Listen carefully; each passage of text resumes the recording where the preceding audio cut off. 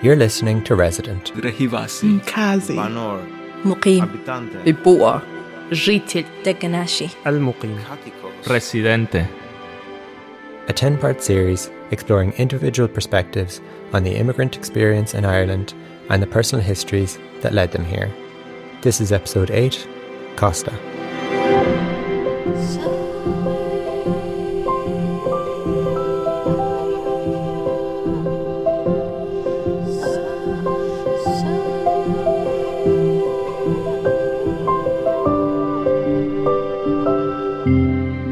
I'm Kosta. I am a chef. I was born in Albania. I was raised in Greece. And I've spent actually the longest part of my life in Ireland. I'm here since 2002. That makes 19 years.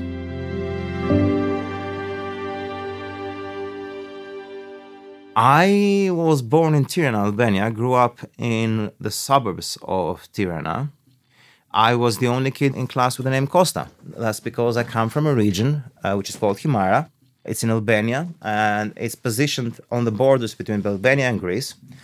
The region speaks both Albanian and Greek. It is aligned historically and consciously more with Greece rather than Albania. But they did not define themselves neither as Albanians or Greeks historically for a very long time. They describe themselves as Himarians, people from that area. The food there is so different. Like you have like homemade pasta, which you don't find in many other parts around the area. So like you have 7 villages, you have a mountain range cutting off these 7 villages from the rest of the world. And then you go across those mountains and you find completely different food. Well, you find Balkans food, but in Himara you find stuffed pigeons. Like you don't find stuffed pigeons in Balkan food. Like, you know, you find this beautiful salad, which is lettuce, oranges, and olives. It's sweet, it's savory, it's got everything, like, you know. You find food that came from all over because the people of Himara always emigrated. Because it was an independent state, it did not belong to a country. It was a no man's land. So my culture is a culture of borderland. We're on the Otranto Passage, just like literally 3 hours on the boat over in Italy. So Corfu is there. We have lots of tradition that came from Crete and Cretans that moved there. So like there was always that importation of food, of ideas, of languages. And that inspired me. For me, that's how society should be. Like Greek and Albanian speakers got on in Himara for centuries without a problem, until obviously the nation states of Albania and Greece popped up. And one day we're Albanian, one day we're Greek. So I'm obsessed with the idea of people that are on the borderland. They're actually closer to each other than they are to the mainland or to the capital. How close they are to the two opposing sides.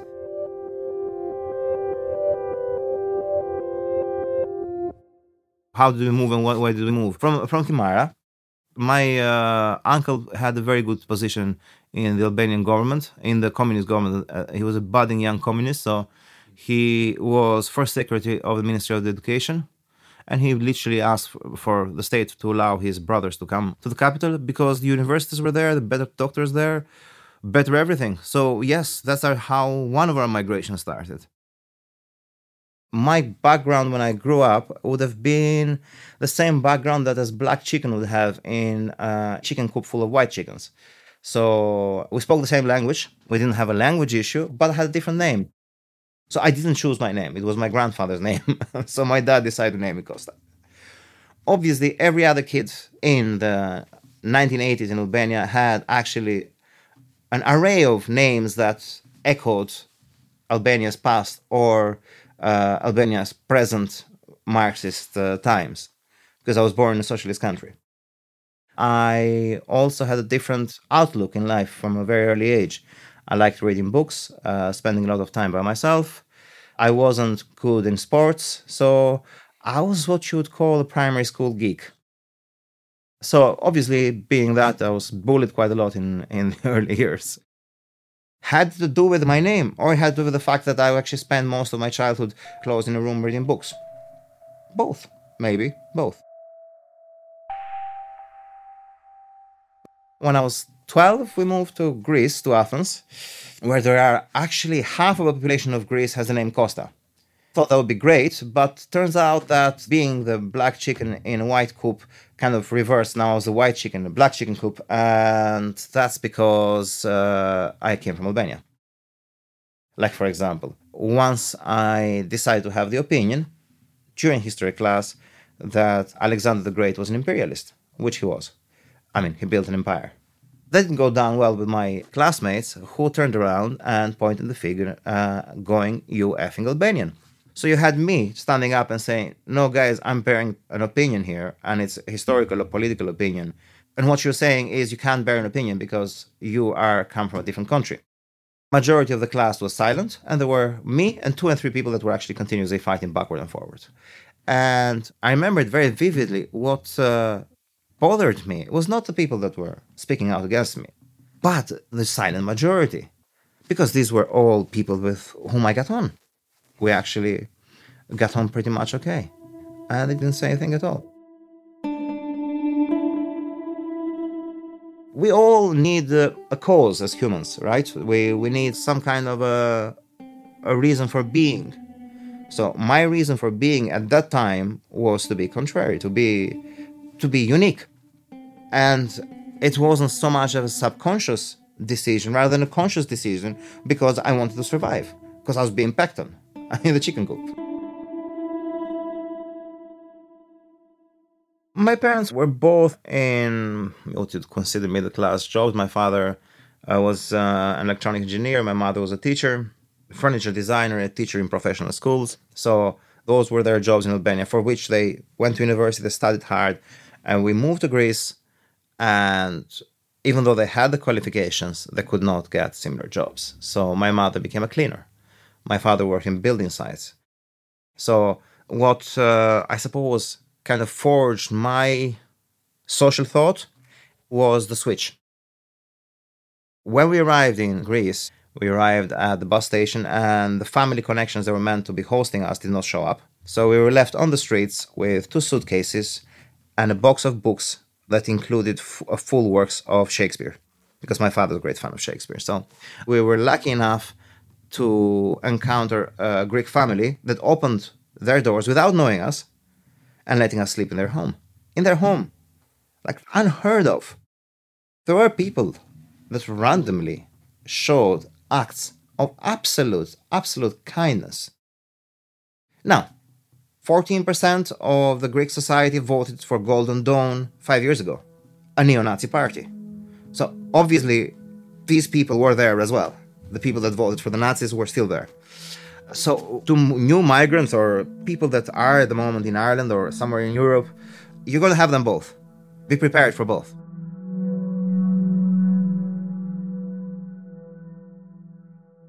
I passed my exams and I got a position in theology school of Athens.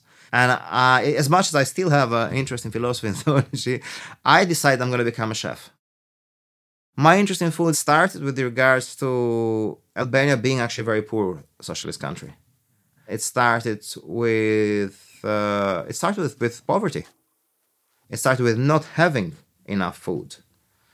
And arriving in Greece, and one of the things that we would get from different families around was actually boxes of food. It is a painful memory actually to have been at the receiving end of that act of generosity and charity at the same time. Because one of the most humiliating ways of being alive is being hungry. It's a very basic need, it's a very basic prerequisite for every human being. Feeling safe, feeling nourished and cared for, anything that directly or indirectly endangers that or leads to a different path than that should not be part of the goals of a society. So we kind of need to decide, why are we doing things that we're doing? In my case, I am against... Actually, no. Forget about against. I'm pro-integration and multiculturalism because I want to feel safe. I cook good food and I grow nice vegetables because I would like people to eat healthy food and feel good about it. So food does integrate. Boxes of food going from A to B bring people together. Let's fast forward a few years and leave the gloom and doom of my adolescent years behind.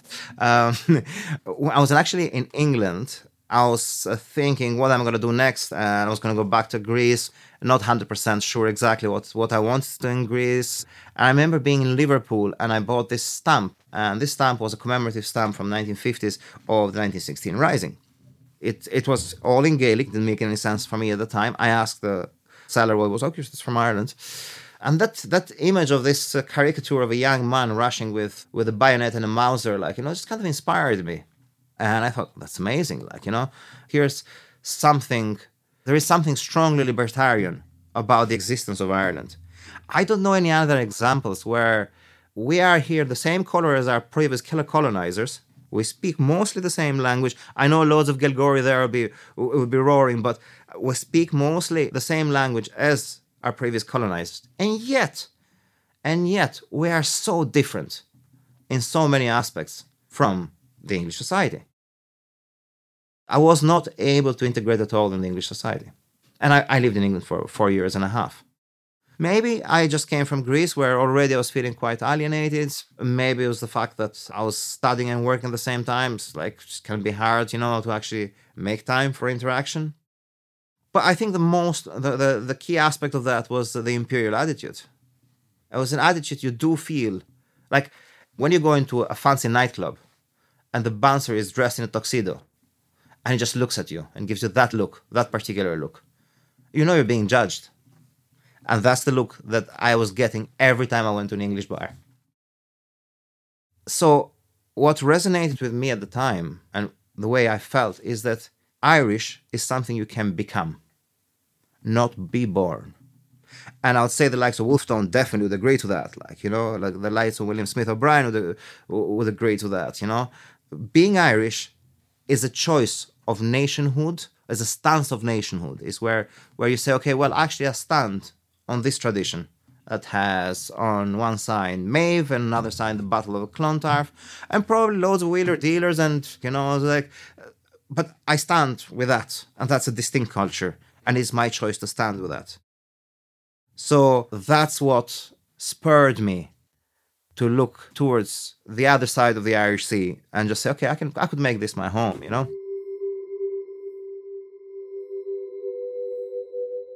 When I arrived in Ireland, I took the train from Dublin to Limerick because I started my journey in Ireland in Limerick. And I met a lady on the train, and she said, where are you from? And I said, I'm from Albania. And she said, welcome to Ireland, and handed me Cadbury's chocolate. I was shocked.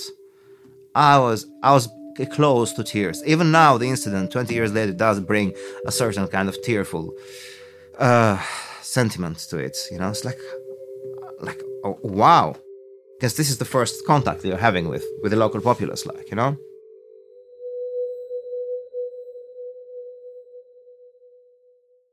But at the same time, in Ireland, there is a real danger with regard to racism in Ireland at the moment. I mean, there are statistics that are speaking about threefold incidents of racial hatred being recorded. But here's the interesting part. Irish racism is not so much the imperial-style racism you'd get in France or in Italy or in England. They did not hear their grandfather tell them how great they were when they slaughtered loads of Zulus in Africa. They did not hear their uncle tell them how great they were when they fought with the Waffen-SS. So this type of racism in Ireland is not coming from the previous generations. All they did is read the internet. It is an imported phenomenon. And yes, of course, there are always going to be the us and them attitudes. But this is copy-paste from the internet. And it's instigated, propagandized by political money with a political agenda. Will Ireland come to a position where that fear of the foreigner will be instilled through continuous propaganda? It could happen. Something to be aware of and to keep an eye on.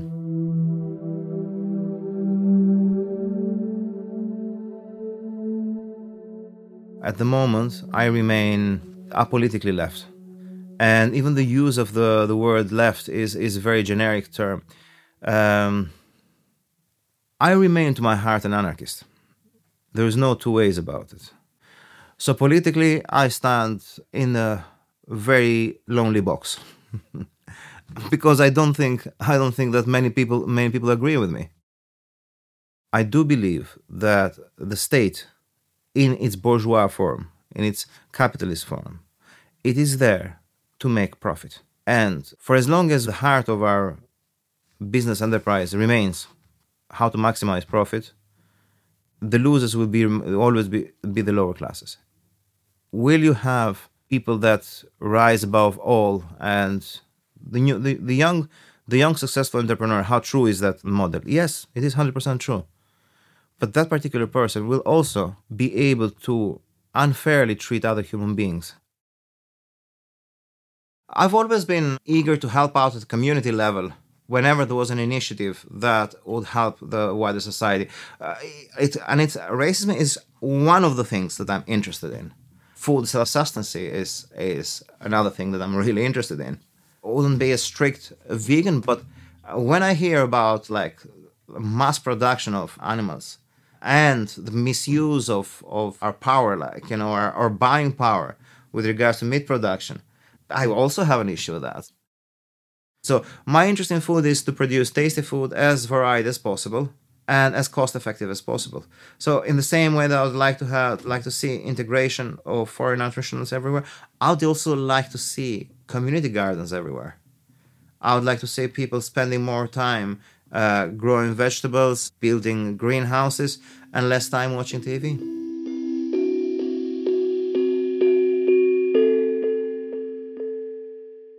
During the collapse of the Celtic Tiger, I left the hospitality industry. I worked for a multinational job with all its perks and non-perks. And then 4 years ago, I decided I'm going to let that go and go into whole food. And I wanted to cook healthy food. So I worked in different places. I created recipes. I started looking into vegan food as a challenge to begin with.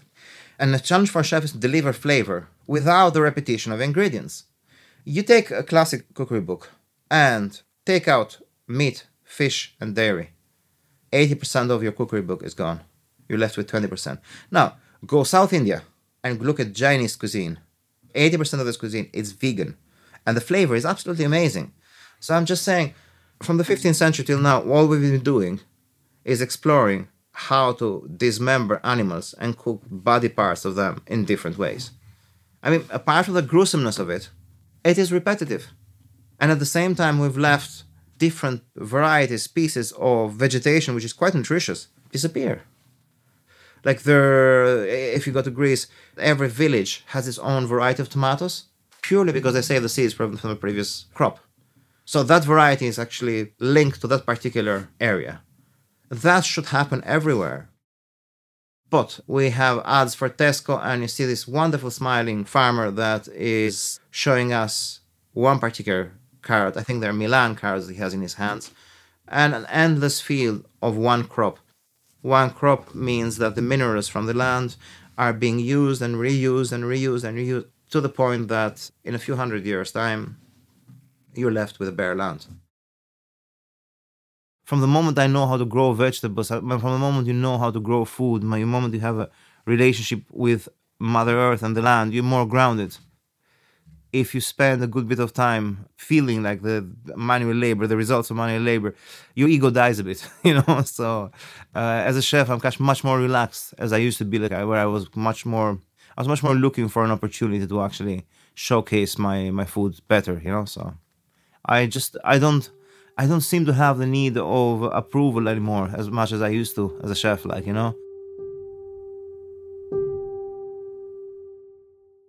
There is always an artistic element that the human mind finds and builds a world around it, So for chefs, it is to create amazing food.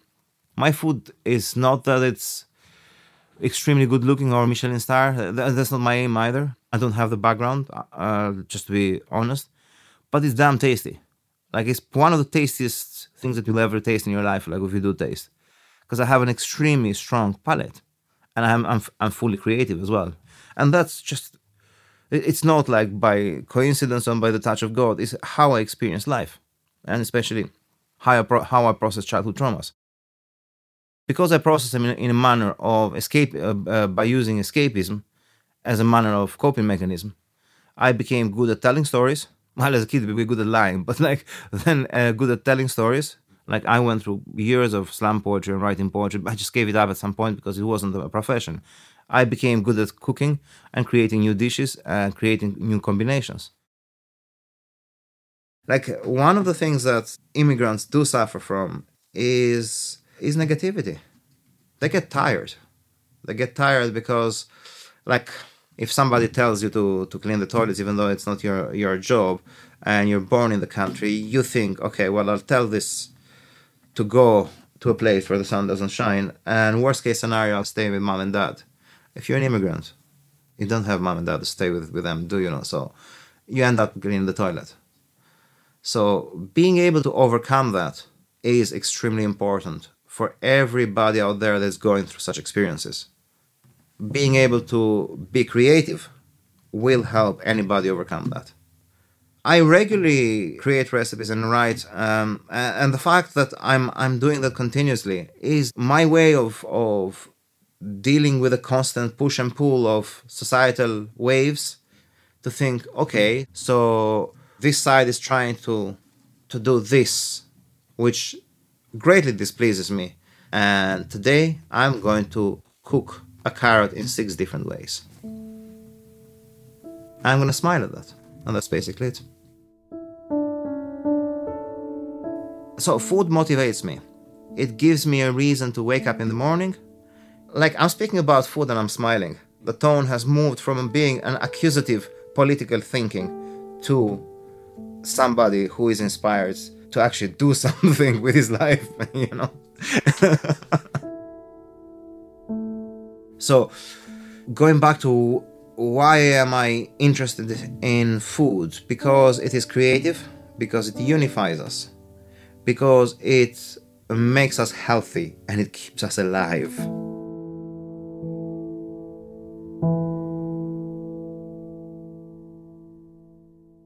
Some people are blessed with having a clear identity. It's a strange one. I don't think it's a matter of me not knowing where I am or where I stand. It's a matter of me growing up trying to be something that I'm not. And that is much more hurtful than being something. So as a young man, obviously, I mean, I had literature behind me that was written in Greek. I had the letters of my grandfathers were in Greek. So obviously I want to be 100% committed and accepted by the Greek society. It didn't happen. But that's okay. That's okay. That's fine. I got accepted by the part of Greek society that matters for me, eventually, you know? At this moment, I'm tired of trying to please a perceived public. So it's a tough one. It's a tough one. Or maybe, do you know what? At the end of the day, identity is where you ate your first piece of bread. So in that case, I am Albanian. Probably completely different Albanian than you'd think of. Not the Albanian that you'd meet in Tirana, for example, you know? But speaking about food and the first experience, having the taste of white cheese and black bread, it's a taste that for me says Albanian.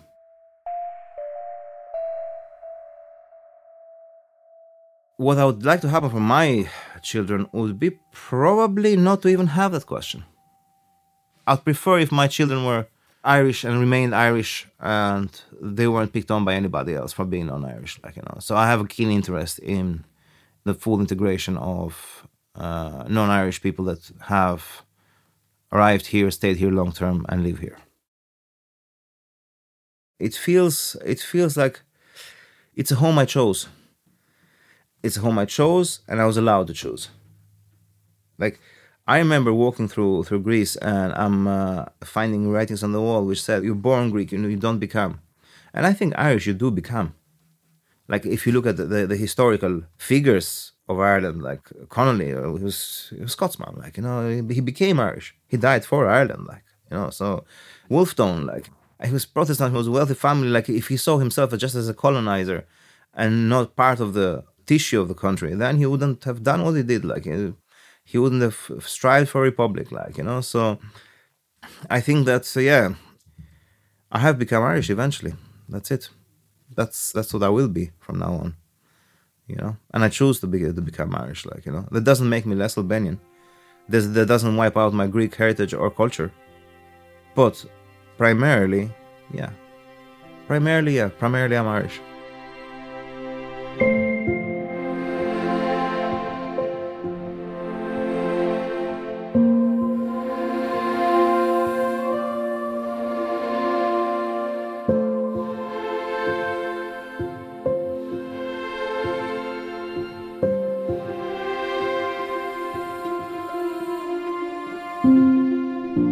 Thanks for listening. This has been a Bearprint Media production, produced by Bjorn McGilla and me, Rob Flynn. Edit and mixed by me, with original music by Hakuyo of Sonic Gate Studios. Special thanks to all our contributors for making this series possible. This series was funded by the Broadcasting Authority of Ireland with the television licence fee.